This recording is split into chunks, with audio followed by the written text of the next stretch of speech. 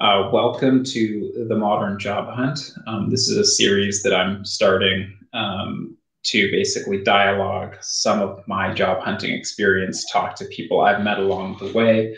And kudos to Catherine here, my first guest on the series, for coming up with both the idea and being one of my job hunt buddies these past few weeks. And so the first series is going to be about, or the first talk today is going to be about layoffs, severance packages, the first 2 weeks, all that emotional roller coaster that you go through when you basically get brought into that meeting. So yeah, I'm Ryan, senior product manager, trying to figure out the next thing, and I'll pass it to Catherine for an intro. My name is Catherine. Professionally, I'm a product manager.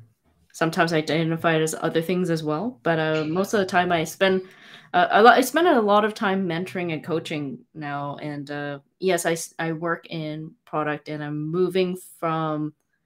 I originally started in ed tech, then I moved to M&A, the mergers and acquisitions, and now I'm moving into age tech, which will be an interesting shift for me. Cool. So yeah, I mean, like, hopefully today what we can do is talk about um, the layoff.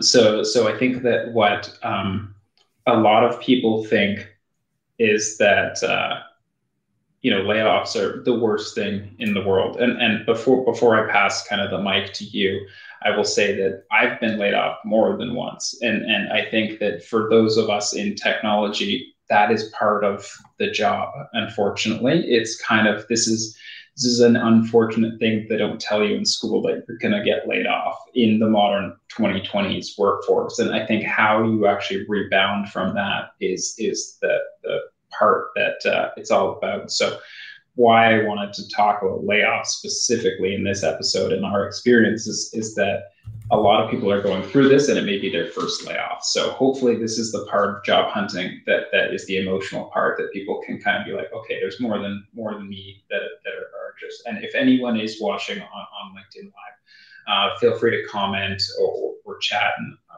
think it'll appear in the stream that Catherine and I are in. But yeah, so yeah, my experience is not the first time, but yeah, how was your layoff experience? So this was my first layoff. However, I think one of the things I had set my expectations a long time ago when I had originally joined this company, because this was very, very early stage. I had joined pre-revenue and things like that. And I remember speaking to my product manager friends, and I remember one of them saying, is like, you do realize that the chance of failure will be very high. And I think that was very grounding for me to hear. And instead of seeing that as something scary, I was like, okay, well then that means that as long as I condition myself, I should be okay. But despite that, this was the exact play-by-play when it happened. I had just come from my honeymoon. It was a very delayed one. It was a year away from the wedding itself. I'd come back, and then I noticed a couple of my recurring meetings, specifically with key decision makers, were canceled. So then I had asked one of my teammates, like, what's going on? And they said, you'll see. And immediately with that message, I had a sense like, I think I know what's happening. So then I sat in the meeting with the CEO, and then they described what the situation was. They were very, very kind in terms of, like, it wasn't the layoff experience that some people experience, where it's like, you just get cut off from everything, and then you're just like, you're delivered a letter later. I was told, like, the situation, and I had time to wrap up things. And I think I had 2 weeks. I had 2 weeks to wrap things up. So it was still a relatively like softer landing than some, but yeah, it still definitely hurt and wasn't easy to process. And I remember right after that, I had texted my husband just to, like, I'm like, I just lost my job. I like, let me process that. I'm gonna need the whole day to, like, kind of like process this in my head. So that was my experience. Yeah, I think what I'm hearing and I can resonate with is even though you went into a company where you knew there were risks, even though you knew the cash situation in the business, even when you saw those meetings canceled, it still takes time to process. And yeah, I'll kind of tell my story, but I was at a company that had done a layoff before I joined, and I you always think that they're done, and unfortunately the reality is that like you never know, and even the company you're in today could be the one that's laying people off, and the company that you're joining is the more stable one. So you never know, unfortunately, in the tech sector. And so I joined, they did a layoff within a month. I was fine, so that was layoff two, and then there was kind of some kind of slow shifts as the business restabilized. And I think that's one of the things that like they're joining and then having a layoff so close also was the first time that I had like survivor's guilt of kind of a layoff, is that like I joined and I was like, wow, a bunch of people just got laid off. I'm still here. In the past, it's always been, I was one of the many that were part of the kind of cut. And so that was the first time. And I had a similar experience where like suddenly my meetings were getting canceled for this one with the leadership people. And I was like, that's different. And like I wasn't being assigned work at an accelerated rate. So kind of not being my first layoff, I was thinking, okay, usually this means there's like a leadership cog moving. And I'm like, I don't know which way this dial is going to go. Am I in or am I out? And so you kind of just have to wait patiently. And like, I actually mentioned to my wife, like the day before, I'm like, hey, I got this 8 a.m. meeting. That's pretty rare to have an 8 a.m. meeting. Like usually I find 9 is when you try to organize meetings for as a nice time. But if it's an 8 a.m., I found the early morning meetings there tend to be when companies try to do layoffs because they just get it out of the way, rip the Band-Aid off. And so I was like, I don't think this one's going to go well. And sure enough, I was done in, I think, 7 minutes. And it was like, okay, I understood my terms and all that kind of stuff. And can't explicitly state them because of NDAs and all that kind of stuff. But it was like, I understood that I was done, and laptop basically locked itself within a couple minutes and went on with my day. And I actually went for brunch. I don't know about you, but like I pretty much shut the computer and I'm like, I gotta drop my kid off, and then went for brunch and just sat there by myself. Took a peek. I bought a London Drugs is like a Shoppers out here, and bought a pen and paper and just sat there writing down ideas of like what I wanted to learn and do, and like restreaming, podcasting. This is something that I had on that list. And so now I'm like 6 weeks in, I get the first restream up and kind of testing out new content creation ideas. So like, nice. It was kind of like, I feel like what I wanted to see is like, did you find it was a bit of a rebirth too? Like you're opening a new chapter that you never do when you just jump job to job. When you jump job to job, it's always like, your path. It's like, it's literally, you take one step forward, it's the next job. But when there's a layoff, it's this, I feel like you get a bit of air. It's like, it's not the best air that you want to breathe, but sometimes it's the air that you need. Yeah. I think for me, it really helped that this layoff was not my first period of unemployment. So in 2021, when I was working in ed tech, I was working at a company for 10 years. I burned out pretty badly, where I was in the middle of a one-on-one with my boss, and it was a regular scheduled one-on-one. It wasn't like a layoff announcement or anything like that. But in the middle of a one-on-one, I just couldn't do it anymore. In the middle of it, I just asked for my resignation. I didn't even know how to properly resign. I just said, "Is it okay that I resign?" Like that was exactly how I asked it. And I started a sabbatical, and that was honestly a lot scarier initially, because I didn't expect to do that day. That was definitely not on my to-do list at all. I just said it, and then it was finalized that I was going to take a break from work. So, and because I went on that journey, I had to find play in a period of time where I was deliberately trying to not work I think that that gave me the practice that allowed me to handle this layoff a lot better than I think I would have if I didn't do this. So yeah, that was my journey. So yes, I do agree. It was like it's definitely a chance for a breather, and I think generally speaking, these are a lot of fun. I mean, for me, because I had that sabbatical to draw from.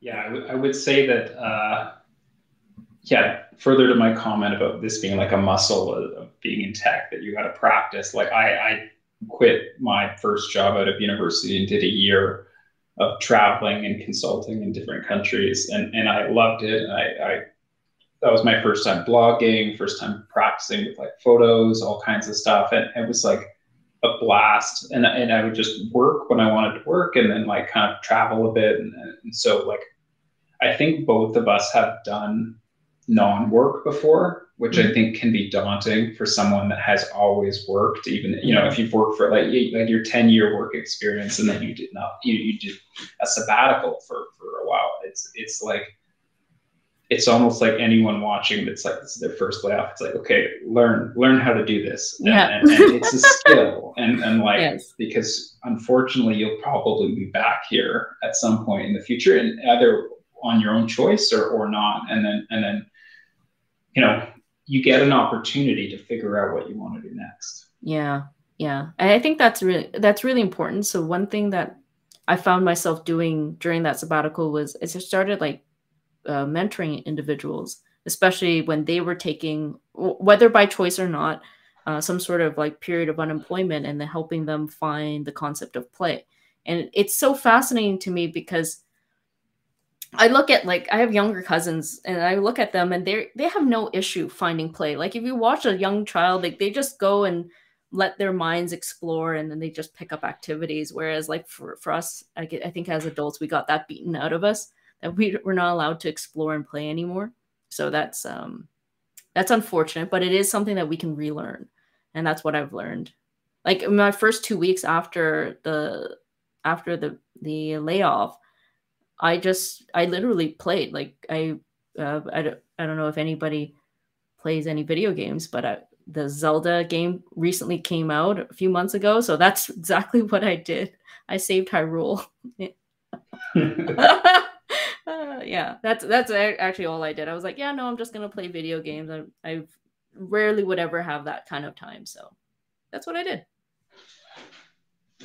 Yeah, I mean, I didn't do much prep for this episode last night, but I got thinking about all the Yeah, tools and concepts that job hunters could use in my network and all kind. And I was just like jamming last night for like an hour and a half on what this series could be and all that kind of yeah, stuff. And it's like an open canvas kind of thing that yeah, like typically as a product person you get like maybe 10% of that creative yes, energy, and 90%, 95% is just like execution, data harvesting, and like all that kind of work. yeah, But it's like it's that 10% that's why we do our job, and now we kind of get to do it all the time, all yeah, bet unpaid. yeah, yeah. Well, like, I mean, it could turn paid. Do you find yourself like aside like the money aspect aside, do you find it more fulfilling now? I mean, I haven't.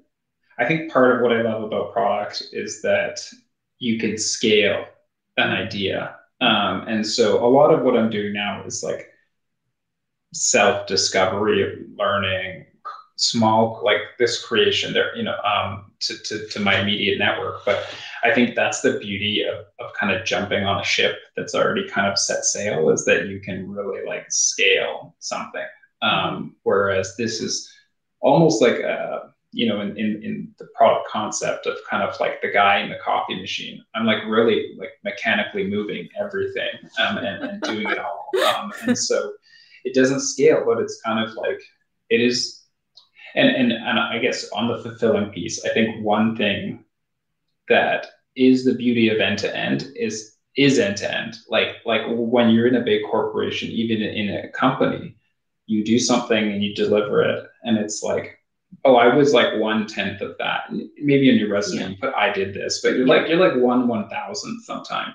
Yeah. Whereas like this, it's like, it's like me and you jamming, creating this content right now, and Yep. we're just having fun. And it's like we own this like end to end, which is like kind of the beauty of the job hunt. Yeah. You get to really like do things and say I did that, and that's kind of one of the things that as a digital worker I'm kind of like, sometimes you finish a whole day and you're like, what did I do? I went to 4 hours, 5 hours of meetings. I moved things around in Slack, and like this, like, it's kind of cool that you actually like do things. Yeah. Even boring job applications, you bang out 10 job applications and you're like, I did 10 today. Yeah. That can be something that even like you don't release something in a sprint and you're like, I literally did, what did I do in 2 weeks? Like, can't even claim anything. I feel like as a job hunter, you do something every day. Yeah. Yeah. Yeah. Very. And I saw that you are doing a lot more conversation now. How are those like? And how did you kind of discover this? Yeah, I'm so part, Catherine mentioned using this tool, and it was like how to book faster meetings. And I put this on one of my LinkedIn posts, and I was like, I'm booking 30-minute slots with people very easily because it requires less back and forth. And those conversations are great. They give me energy, and it kind of allows me to keep going. And you get a lot of rejections as a job hunter, which you're familiar with. And like, if you get a rejection and you go into a call with a friend or someone in your community, you're like, by the end of that call, you're like, whatever, that 4 job applications that failed this morning, they don't matter because I had a good connection that day. And that's your win for the day. So yeah, I am like picking up little tidbits too about like how to job hunt better from yourself. We've had a whole bunch of conversations from friends like Mark, and Stuart and others that are giving me ideas of how they succeeded in landing jobs. And then I'm hoping to pass those on through things like this and through one-on-one to like the group that come, because you were like a month ahead of me. Mark was like 3 months ahead of me. I feel like you do learn a lot, which is why I wanted to kind of like do these things. It's like Mm-hmm. you almost got to pass the torch to the Yeah. next group, unfortunately, that is laid off, and that is the tech sector right now. It's just kind of like rolling, and hopefully we'll all catch a tailwind and be back to work soon. But unfortunately, it is kind of this, you got to pass the torch, you got to feed the community. Yeah. Yeah. And then what has been the most impactful conversation you've heard so far? um, yeah, the most impactful conversation, I don't know, I'll throw it back to you first and then I will think about it and then I'll come back. Okay. Well, okay, so I've been on this conversation track for a long time. So this is I was when I was started doing the conversations again during this period, it was exactly what I was doing before, which was just like really fun conversation. I very rarely had asked anybody anything about job seeking. I don't think so. No, I hadn't.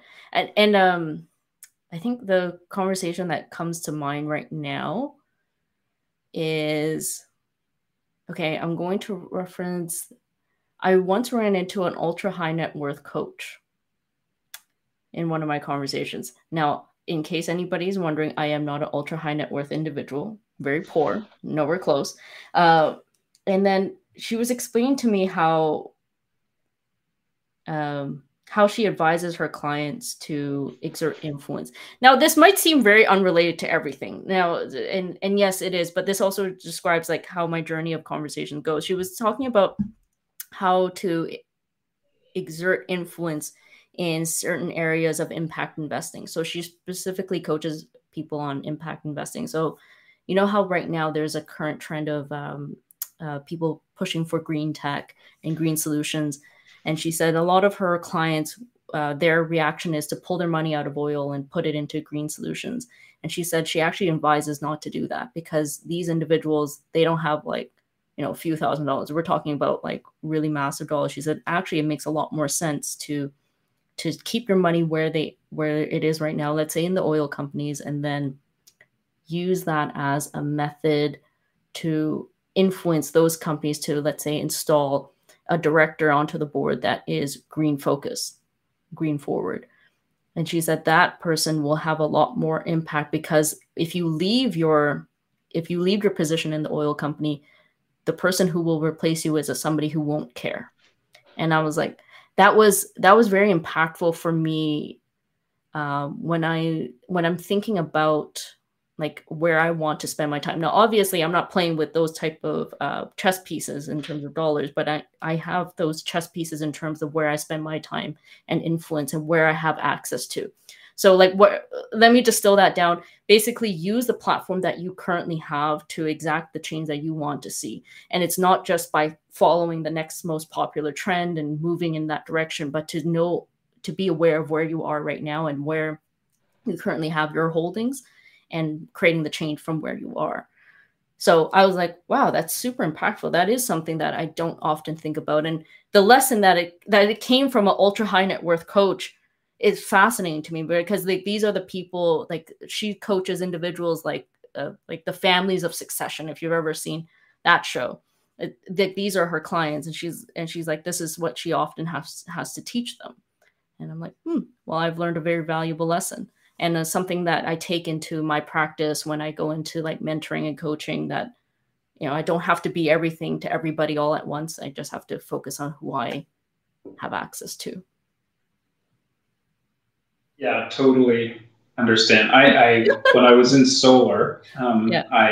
in the past as a product manager, I talked to someone that I knew from Total, and Total is one of the major oil and gas companies, and his view was that oil and gas companies are largely finance companies, and that's, you see that general trend in everything nowadays. Everyone wants to shift into fintech and offer financial services as a layer. And he was saying that like as oil and gas becomes less profitable, then they will naturally migrate over, because what they're really good at is raising money in the financial side. So I can understand that advisor's comments, is that like really they adapt to the financial markets and to their investors. So as an investor, you have a significant lever to play in that market. And yeah, I can totally relate to kind of like where you can apply yourself. And this kind of like goes back to like Philip made one of the comments on the side there about kind of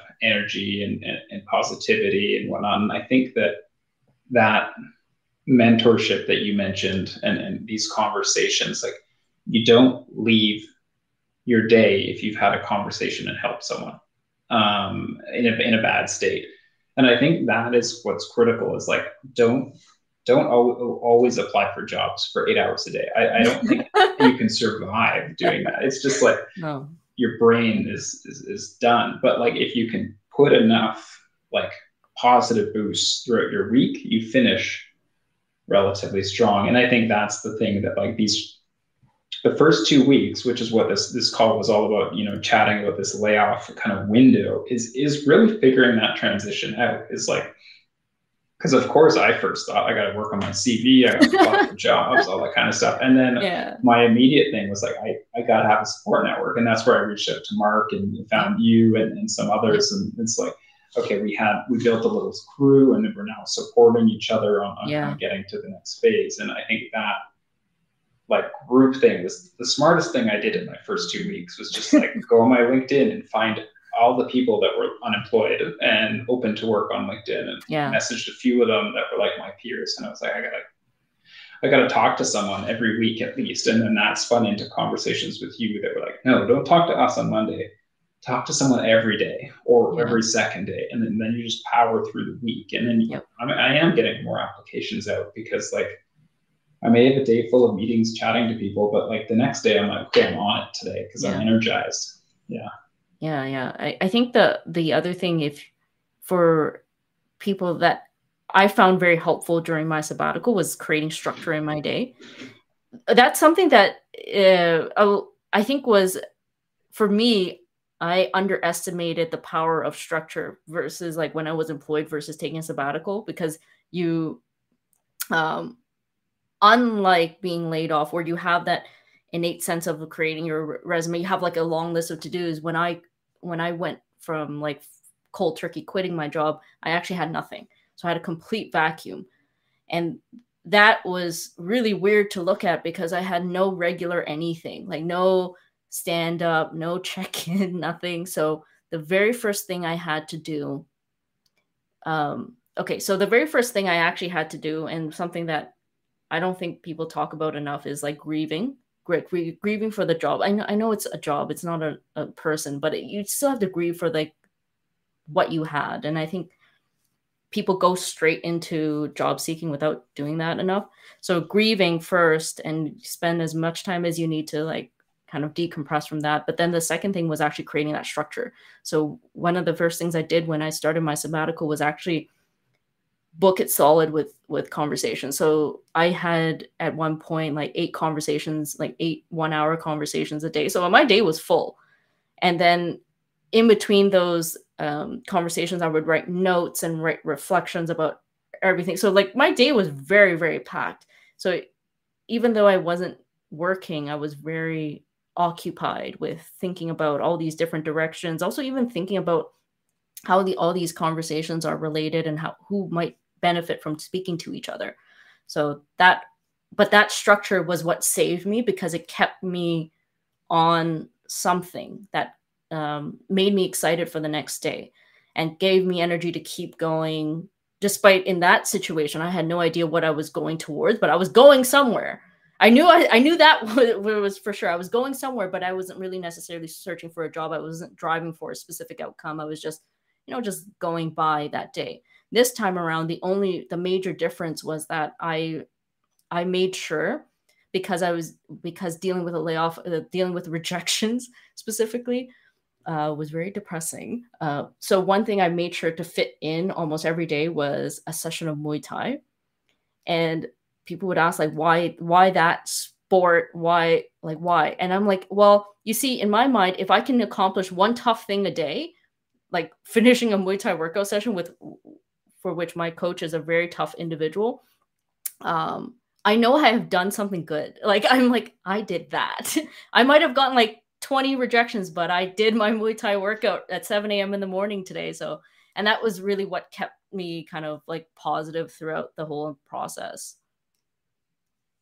Yeah, I can totally relate. Like, I think for anyone that hasn't read Atomic Habits, it's like one of my favorite books. I listen to it almost every year. And it just talks about, yeah, it's like November on Audible. I'm just on it, getting ready for the next year. And it's got so many good nuggets in it. Yeah. It's one of the few ones that I've listened to a bunch of times. And they talk about how like mornings and habits, and I've adopted like so many of them, just putting the gear out the night before and all that kind of stuff. It means I do it. Like, I don't get it up every single time, but like I do it like much higher frequency than if I don't. And yeah, they talk about how like you can't have a bad day if you've got your workout and you ate healthy. Like, I mean, when you get a really bad rejection, sometimes like I would say like to anybody watching, like, yeah, I just sometimes say screw it and close the laptop and don't do anything for the rest of the day. That's just how and we talked about that in one of the Monday sessions, how like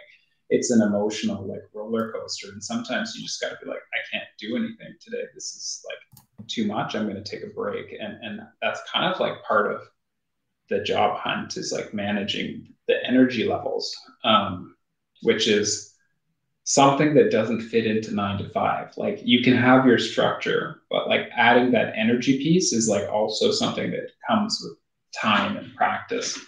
Yeah. Actually, and I don't know if anybody has ever tried like a fitness activity that's incredibly high intensity, like Muay Thai, is that it's challenging physically. It'll get your blood running. You're hardly any blood running in your head. You can't think of anything anyway. And then they give you combos to remember midway. Is that I actually don't have the capacity to think of anything else during that 1 hour process, like the 1 hour workout, which is such a relief on my brain. I didn't realize how I thought I would just be like stuck in the thought of like, oh man, I got rejected. But like in the middle of those workouts, I cannot, if I wanted to, just like be pitiful and think about all the rejection. I just can't. I'm just trying not to get hit. Like, that's my only thought during the whole process. And then when I'm done the workout, like obviously I would remember what I was worried about prior to that, but that whole 1 hour process, I had a break, and I'm like, wow, that's kind of cool. That's kind of nice. So that is part of why I do something that high intensity, is to take my mind off things. Yeah, and I think that like one of the things when we were chatting about structure is that everyone in the group that had kids were very like, we got this structure thing down pat because we have no choice. But it's like I hadn't thought of the other side of the fence where I've like, had kids for a while. So it's like, yeah, what happens when you don't have kids? And you're just like exactly what you said. It just throws your whole routine off because you don't have to be somewhere at 9. You don't have to be somewhere at 5, and all that kind of stuff. So I think that like how people approach the whole job hunt and layoff is really like variable depending on their life at the time. And I think we talked a little bit about self-identification, and like we're both not 20 anymore. And I think that like when you get out of school, you kind of self-identify as the job you go into because it's what you trained like all these years to do. And you're like, I did all this schooling to get this job and now they laid me off. Well, over time, you gradually realize these jobs don't mean everything. You're going to get a new one every 2 or 3 years at the most. And I think if you're in your 20s, this could be harder for you than kind of in your 30s when you're like, hey, this is par for the course. Yeah. I like these messages from Philip. What would it be like if feeling positive energy was easy, and then going to your job interviews feeling incredibly good about yourself and what you bring? I like that comment simply because I'm pretty sure the interviews I have performed the best in were ones where I actually felt great. That I wasn't dealing with any sort of like feelings prior to that. Like in the interviewer, recruiter, hiring manager, whatever, they can see it. So if you come in like a dejected person, they like that's their first impression of you. So coming in with the right kind of energy was really, really important for me. Yeah. Yeah, I can relate to that. And one little tip that like there's a different Philip that I used to work at TELUS, and he talked after he got a role with Microsoft, or no, it was Amazon at the time. And he was talking about how he blocked off like 30 to 45 minutes before every interview to make sure he was like ready and relaxed and calm and ready. And one thing that I've added is like, I don't check email in that like time window before, or I try my best not to check email, because the worst thing that I think can happen is getting a rejection about a totally different job while you're going into a job interview, and or like any negative energy while you're like preparing. So it's like, at least if you have a half hour, you can reset. Even if you get an email at 9, if your interview's at 11, you're like, you can be good to go by 11. You go for a walk, you flush, but yeah, I think that if you read too many emails right before an interview, it can sink you. Yeah. And also making sure none of your tabs are open during an interview. That's also helpful because, like Slack or whatever notifications could come through still, and they can throw you right off. And yeah. So the latest question was how to use this to get past the stack of resumes. And so one of the things I've tried recently is being unapologetically unique in my CV on the first page. I talk about like food that I like. I talk about like running shoes that I like because I'm a big runner. I have a radar graph around my PM strengths, and it pulls in different directions, like super random stuff. And like if you're interviewing me, you're probably interviewing me because of the stuff on the first page that's like, oh, did this 400% increase of this 400%, but like after the first minute of the call, do you really want to talk about everything? You want to talk about who I am. You want to talk about that kind of stuff. So I think it's like, how do you beat the ATS system and have personal stuff in your CV? It's like a super hard balance. But I find that like, I read a bunch of stuff about CVs like a year or two ago, and it talked about how basically creating bias in the interview can lead you to go further rounds. And I've been super trying to do that the whole time, which is like you're not going to hire me because I'm 10% better than some other person. You're going to hire me because it's me. And like, Yeah. if you can create that unique lock during an interview structure, you can get deeper into the rounds. And then it's a matter of like a coin flip usually at the end. Yeah. I think one of the things is that also, and this is a lesson I took from a coach actually, from a very different concept, but they were talking about being able to create community around you. If you're unapologetically yourself, you will attract people who are kind of like you, or are attracted to you. And I'm like, that's very much the same principle that we're using here when we do our applications. If we're unapologetically ourselves, hopefully we'll be matched with companies that will match us, and then we will match them. And I think especially now that we're not, this is not our first rodeo. And I think for a lot of people watching, it's probably not their first rodeo as well. I think one thing is to be said is the culture of an organization matters a lot. Like aside from the pay, the compensation, perks, all that type of stuff, knowing, like, being in an organization where you fit in truly is important. Like the way you work fits in the way that they work. And to me, that's a lot more important than like just getting a pay and having an environment that just doesn't quite suit you. Yeah. And I think that the different thing versus our parents' generation is like, it's no long, like I think the resume and the schools, like if you were in Montreal and you went to McGill and you worked for a company in Montreal, like there, like it was like that process and they had to hire someone in Montreal. Now it's like they can hire you from anywhere. So I think cultural fit becomes that much more important, and on both sides, because you have the option. You're like, oh, I'm someone that like, I love remote first. I think there's still a role for in-person gatherings and Yeah. bringing people together, but I think that like you get a wider variety of people that are specialized in an area and interested in an area, and have better balance and a whole bunch of stuff. So I'm a remote person, and like I can find companies that are like that, and people that are like me, and yeah, I think we're still figuring out remote, but like I love that we can match better than like our parents' generation. And it does hurt a lot more though, when, because you develop this relationship and this soft capital and all that with all these people, and then you get laid off. Yeah. And so it's like we're both a generation that has more choice, but then a generation that has a lot more layoffs and kind of ups and downs. That's a lot more variability.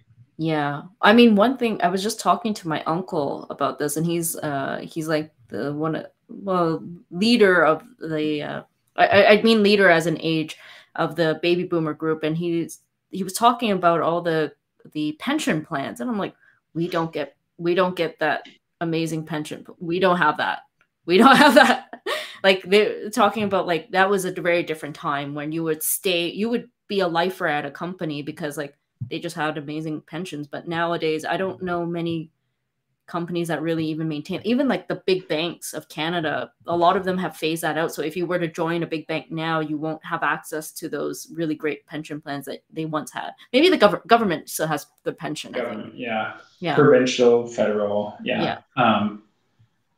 Yeah, I think that like, just before we went live, one of Philip's comments about cultural fit, and when we were chatting about how, like salary transparency and other things, like we're both big fans of that, and how like some companies are doing it really well. Like there's one company out there that I've seen, you need a budget, and I think their process is like crazy long. They take like 3 or 4 months to hire a role, but they have like 7 rounds. They lay it all out at the start.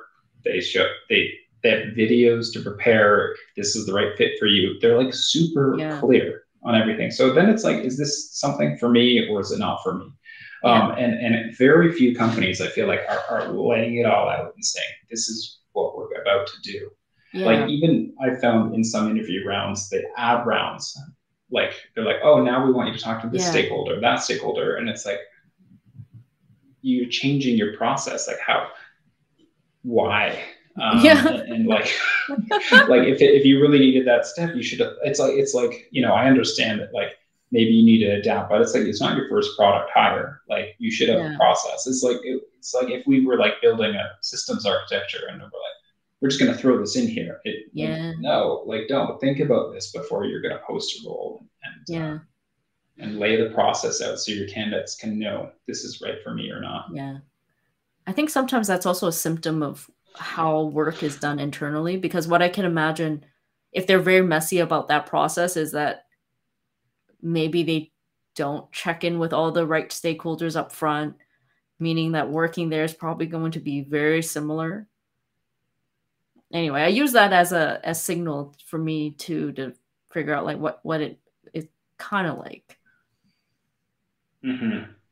Yeah, and I think that like, so Philip put a comment on the side about like raising kids and employers and whatnot. I think that's another thing about kids and job Yeah. hunting is like, a, it's good because you have that structure and you finish the day Yep. at a certain time, but like you can't end the day annoyed and like engaged. And like maybe my wife would say I didn't do this 100% of the time in the last month and a half, but like I try my best to leave my office and not be emotionally drained. And so sometimes that does mean like powering down earlier, Yeah. because like it's not fair to anyone else in my family to bring the frustration of job hunting outside of my four walls that I operate within. And maybe you can relate as like someone that's married. You're like, hey, it's not my partner's problem that I'm job hunting. It's like, and I just got a rejection. I got to figure out how to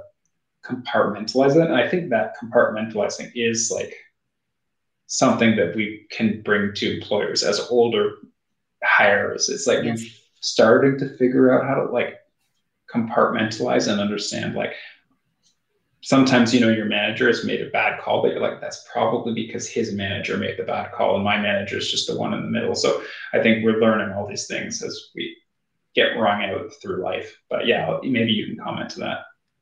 Well, I don't have kids, but I could tell you the main difference. Like from my first like company, the ed tech one, and this one, the most recent one I was laid off from, was the difference in number of parents I was working with.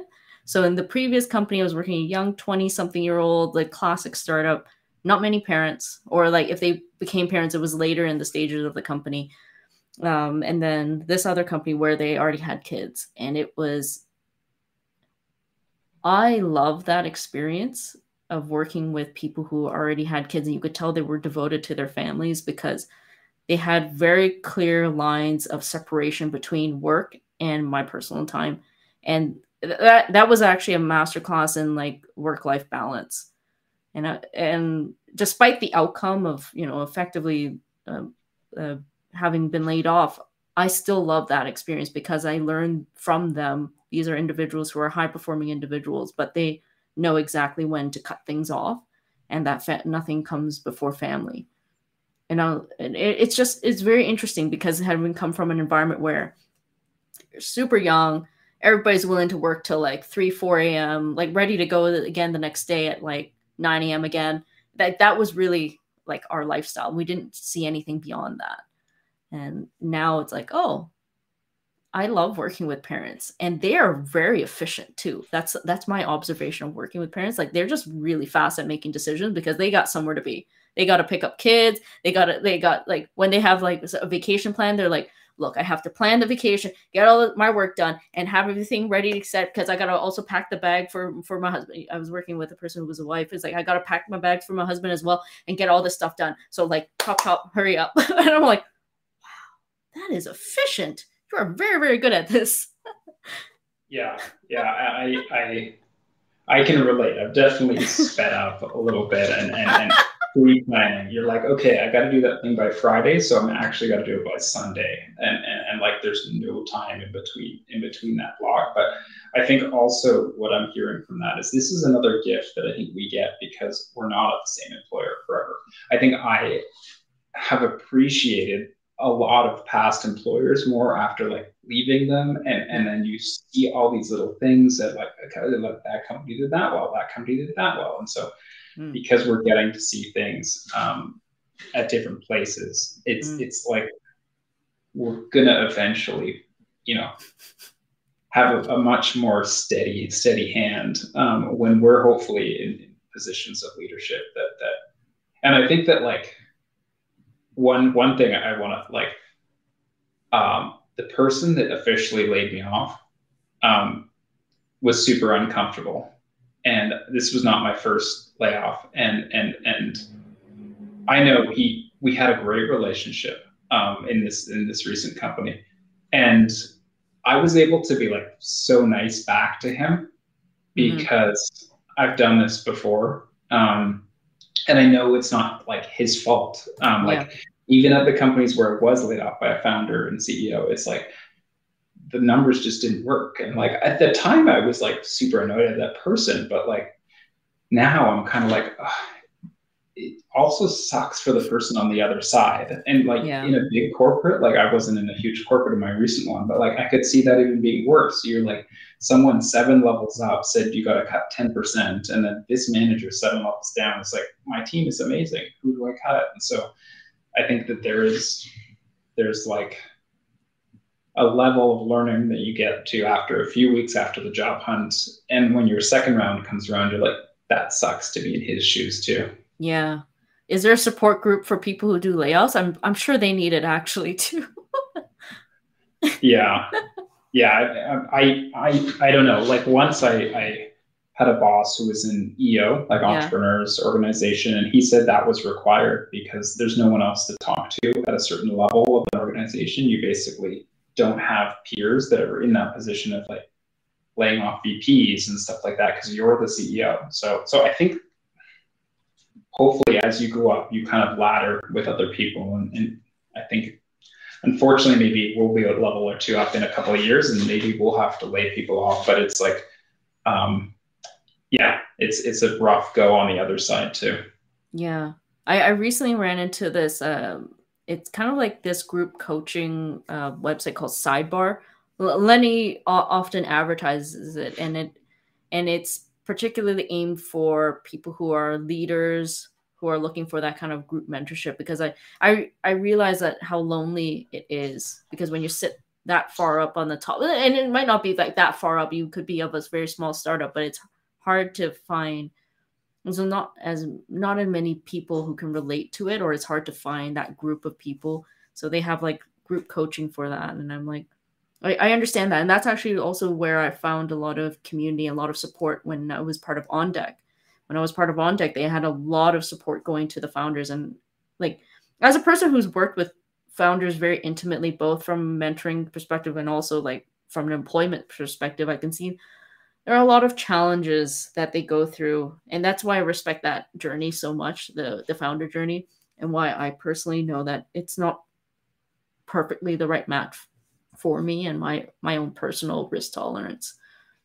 It's tough out there, when and it gets lonely too when you're, maybe you were in the beginning, people would praise you of how smart you are, of thinking of this visionary statement of what you're going to change in the world, and then the reality starts to hit where it's like you can't keep the staff that you brought on, and now you have to deliver the axe.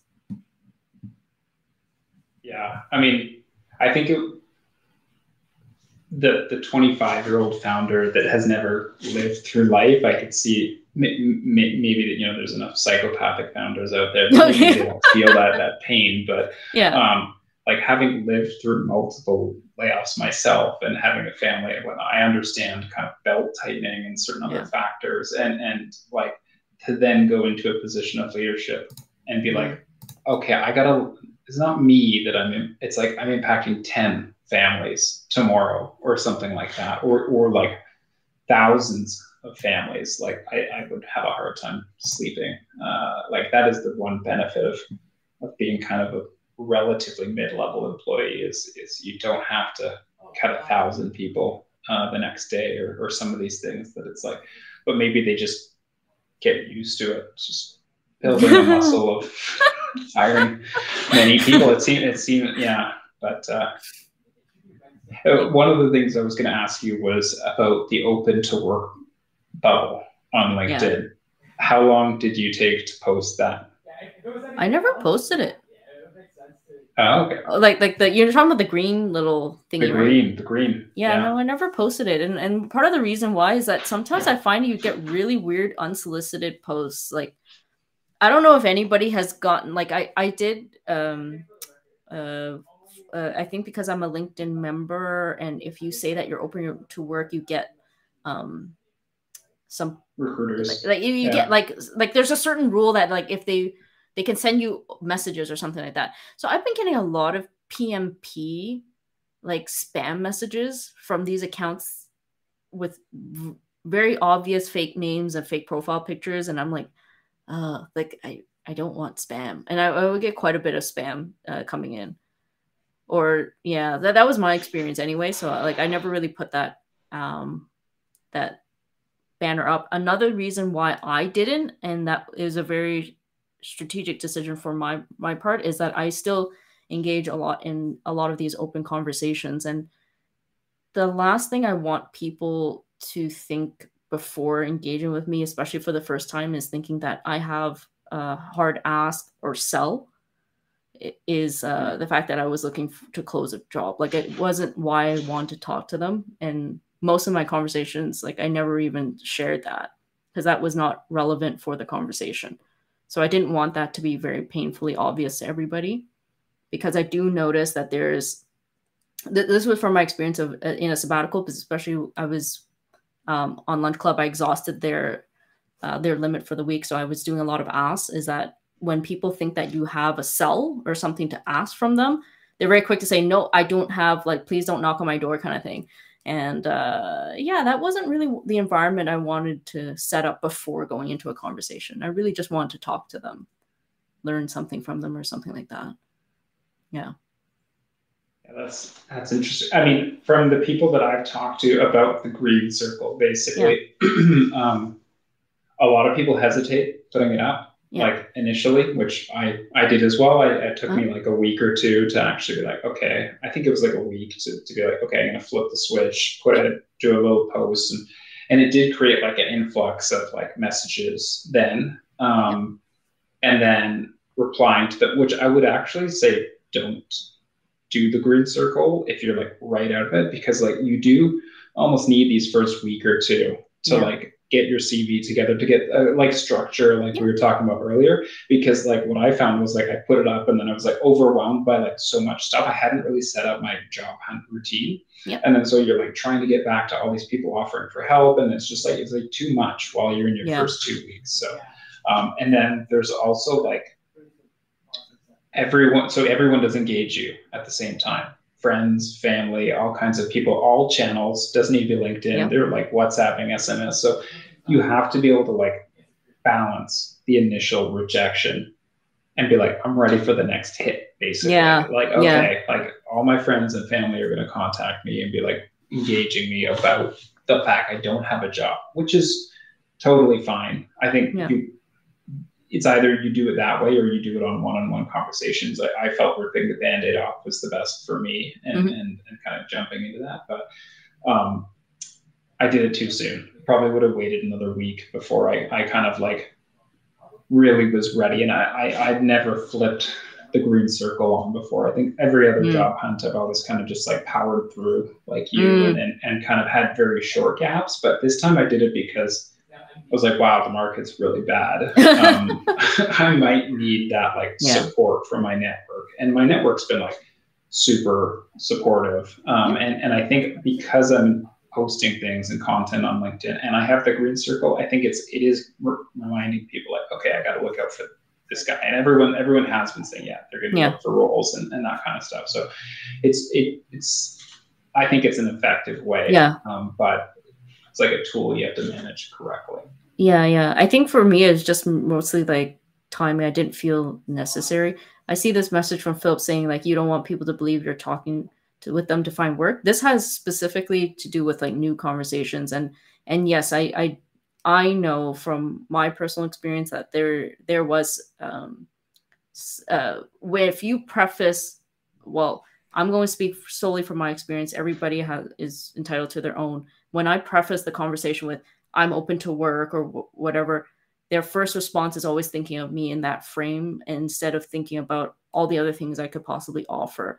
And at least for me at my current stage of where I am in life and what I can do, I had far more openings for more creative types of work. Like, for example, um, like I'm building up a lot more. I'm working on a lot of things for like the course that I teach at York and also like my coaching and mentoring practice. So I really wanted the focus of the conversation to be a lot more there. And at the time, that I chose not to, it was also because I wanted to ease away from the job application. Like, so I had a very comfortable runway. So I was not like in any sort of urgent mindset to close any sort of job. So like if things change, like if I felt like, oh, I want to close within this calendar year, then I would have changed that. But yeah, just for where I was, I didn't feel it was necessary. Yeah. And I think there were a few other points that I wanted to like quickly touch on, but like severance packages, there's something that like I feel like you only start to learn as you get into this world and of tech. And I think that people assume they read Google gave someone 6 months and they're like, okay, you're in that meeting, Zoom calls on, you're like, I'm gonna get 6 months. It's like it ranges like crazy. You know, like what every company does, what your contract is, what their balance sheet is. Like you know, when a role is sometimes eliminated, I thought that that was a restructuring, but my lawyer friends were like, no, a restructuring is when the company's like dissolving and it's like an absolute mess and you're getting laid off. And at that point, you're basically collecting like the scraps and you got to just be okay with that. So like that's what a restructuring like legally is. Whereas like, you know, what we often are impacted by is just like roles being shot, basically. Yeah. So yeah, like in your experience, like did you talk to other people about severance, like how it all works and that kind of stuff once you were laid off? Yeah, I spoke to an employment lawyer, and they, because my work had done the layoff in, like basically they gave me notice, and I had only been working for them for a relatively short period of time. They were like, so given your like that that lawyer gave me guidance like, hey, you can choose to pursue for a much larger severance pay. However, they already gave you notice. So that's a major difference in the way mine played out versus others. So because mine gave notice of dismissal, like basically that 2 week, that was considered the severance period. And I was like, oh, interesting. And they said also because of my age that like there's more that I could fight on, but it didn't sound like they had a lot of confidence in that. And I was like, you know what? I'm okay with that.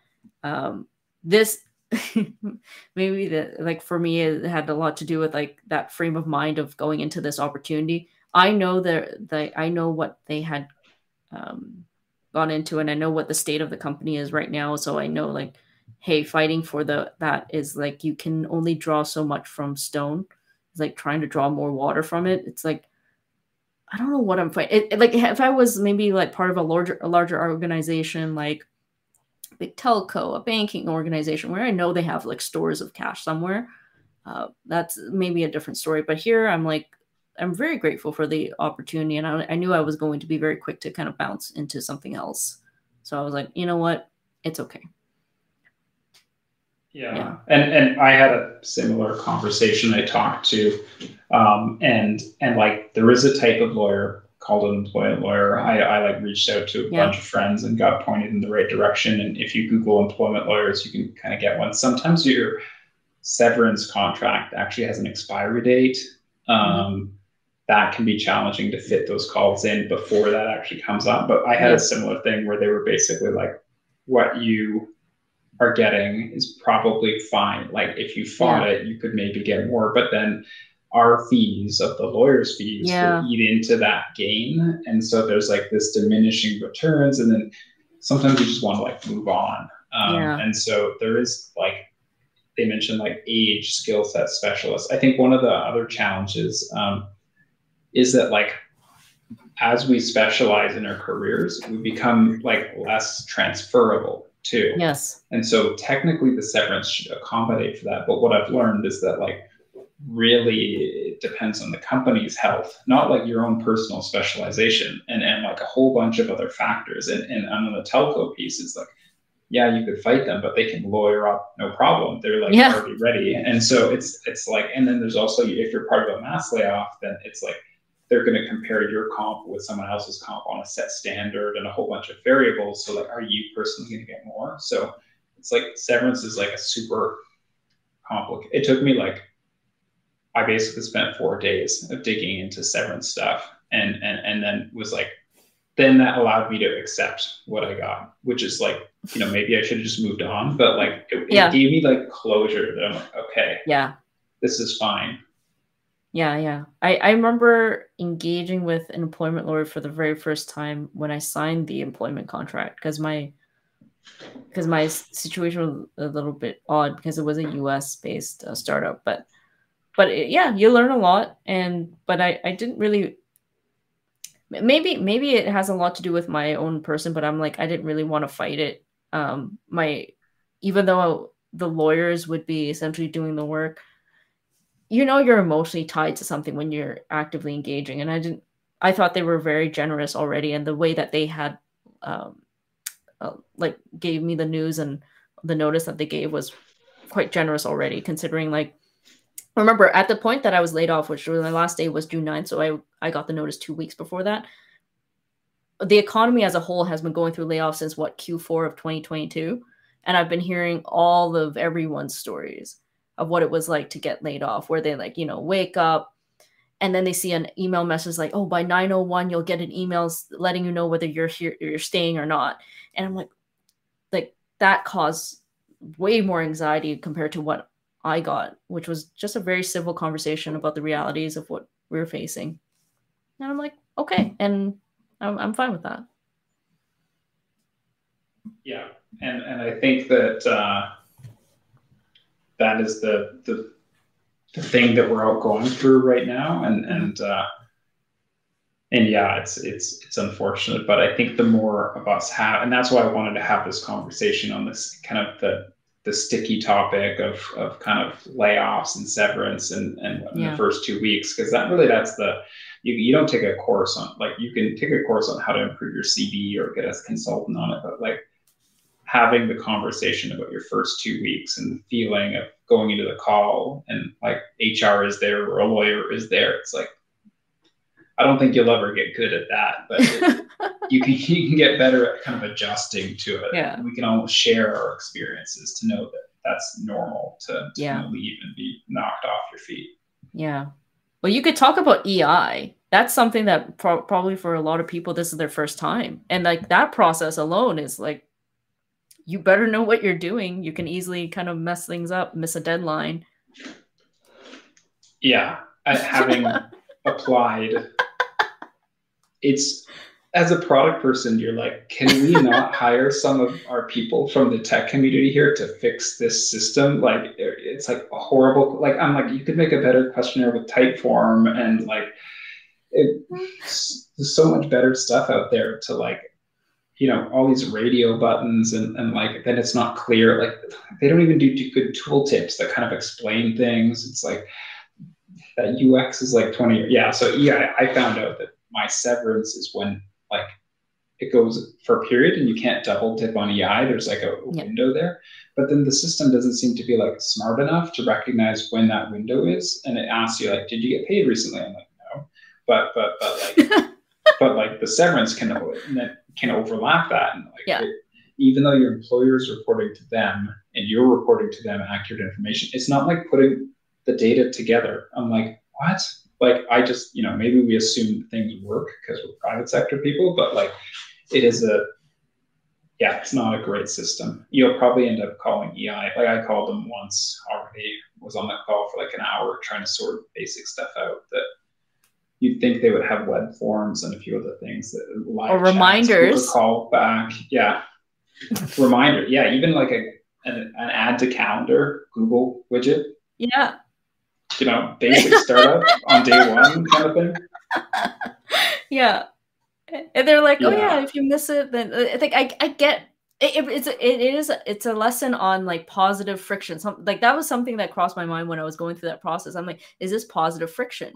Because like, it's like, yeah, they make it difficult, but they want to make sure that you need this. So you will put that effort to put those reminders in for yourself every 2 weeks to fill out that report. Otherwise, did you ever need it at all? And I'm like, oh.